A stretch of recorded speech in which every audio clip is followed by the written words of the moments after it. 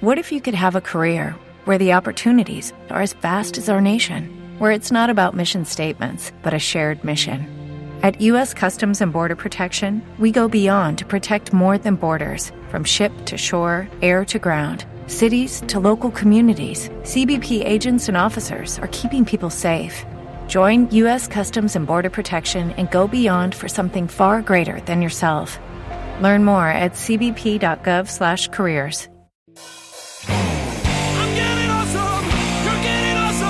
Hey guys, it's Mike Sorg with the AwesomeCast.net here on this April 29th, 2015. Check out our friends at SliceOnBroadway.com and BoldPittsburgh.com, supporters of our podcast on Tuesday night, of which there are tons coming out today. Just go to SorgatronMedia.com so you don't miss a single one. I recorded 8 podcasts on Tuesday this week. Please listen to one. You listen to this one at least, right? So anyways, getting right into it, as I'm getting messages over on the other line, so excuse me for that. But anyways, iPad app issues... an iPad app issue, according to The Verge, grounds a few dozen American Airlines flights. So what is the big issue here? Well, apparently, of course, American Airlines was one of the first groups of airplanes, airlines. That's the word we're looking for this early Wednesday morning.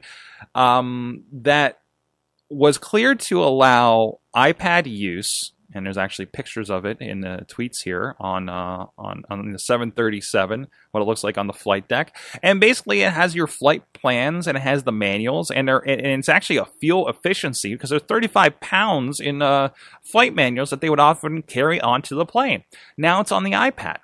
Now, apparently, the issue was something happened with the iPads. Apparently, this was a network-wide thing. And I don't know, maybe they have something special on these iPads where, it's kind of synced over the network, that the flight, so all the flight plans are synced, etc. Maybe for updates, maybe for the back end. But either way, they all were showing up having problems with the application. And I believe...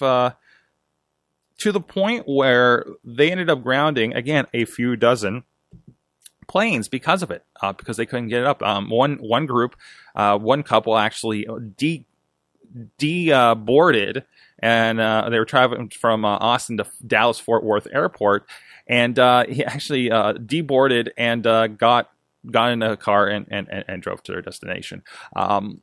This is interesting. Let's see. The pilot got on the intercom after a while and said that his co-pilot's iPad went blank. Then 24 minutes later, the pilot's went blank too, according to this eyewitness account.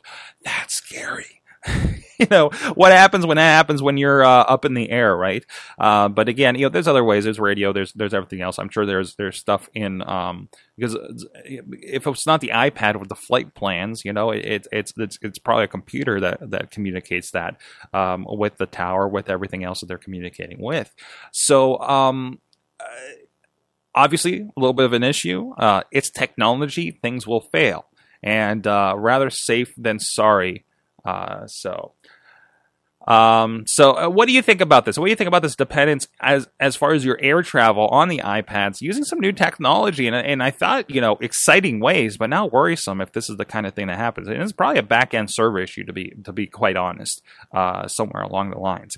Hopefully American Airlines can solve this issue indefinitely and, we won't have any of those issues again. But, in anything like this, if there's an issue and they have to ground a plane, I would rather that be happening on the ground than up in the air. There was one show I was listening to, and they're like, they're worried about a flight being delayed, and they're like, hey, if they need whatever time they need to do this right, because they're sending a tube full of people at 400 miles an hour into at 30,000 feet for a long distance. I kind of want to get them right. And it's a little worrisome when the co-pilot is late and they're getting him coffee in the cockpit. That I experienced in Vegas. Let us know what you think on wherever you find this video or audio formatted file for your ear holes. And let us know about that. AwesomeCast.net for more great tech stuff that we're doing all week, including this Thursday, we're releasing our interview with John Chamberlain of yajagoff.com. Well, a great talk that we had with him last week about what he's doing, a blogger extraordinaire. And we'll see you guys next time.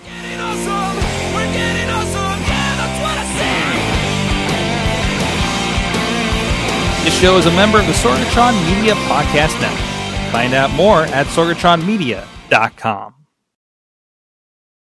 With the Lucky Land Slots, you can get lucky just about anywhere.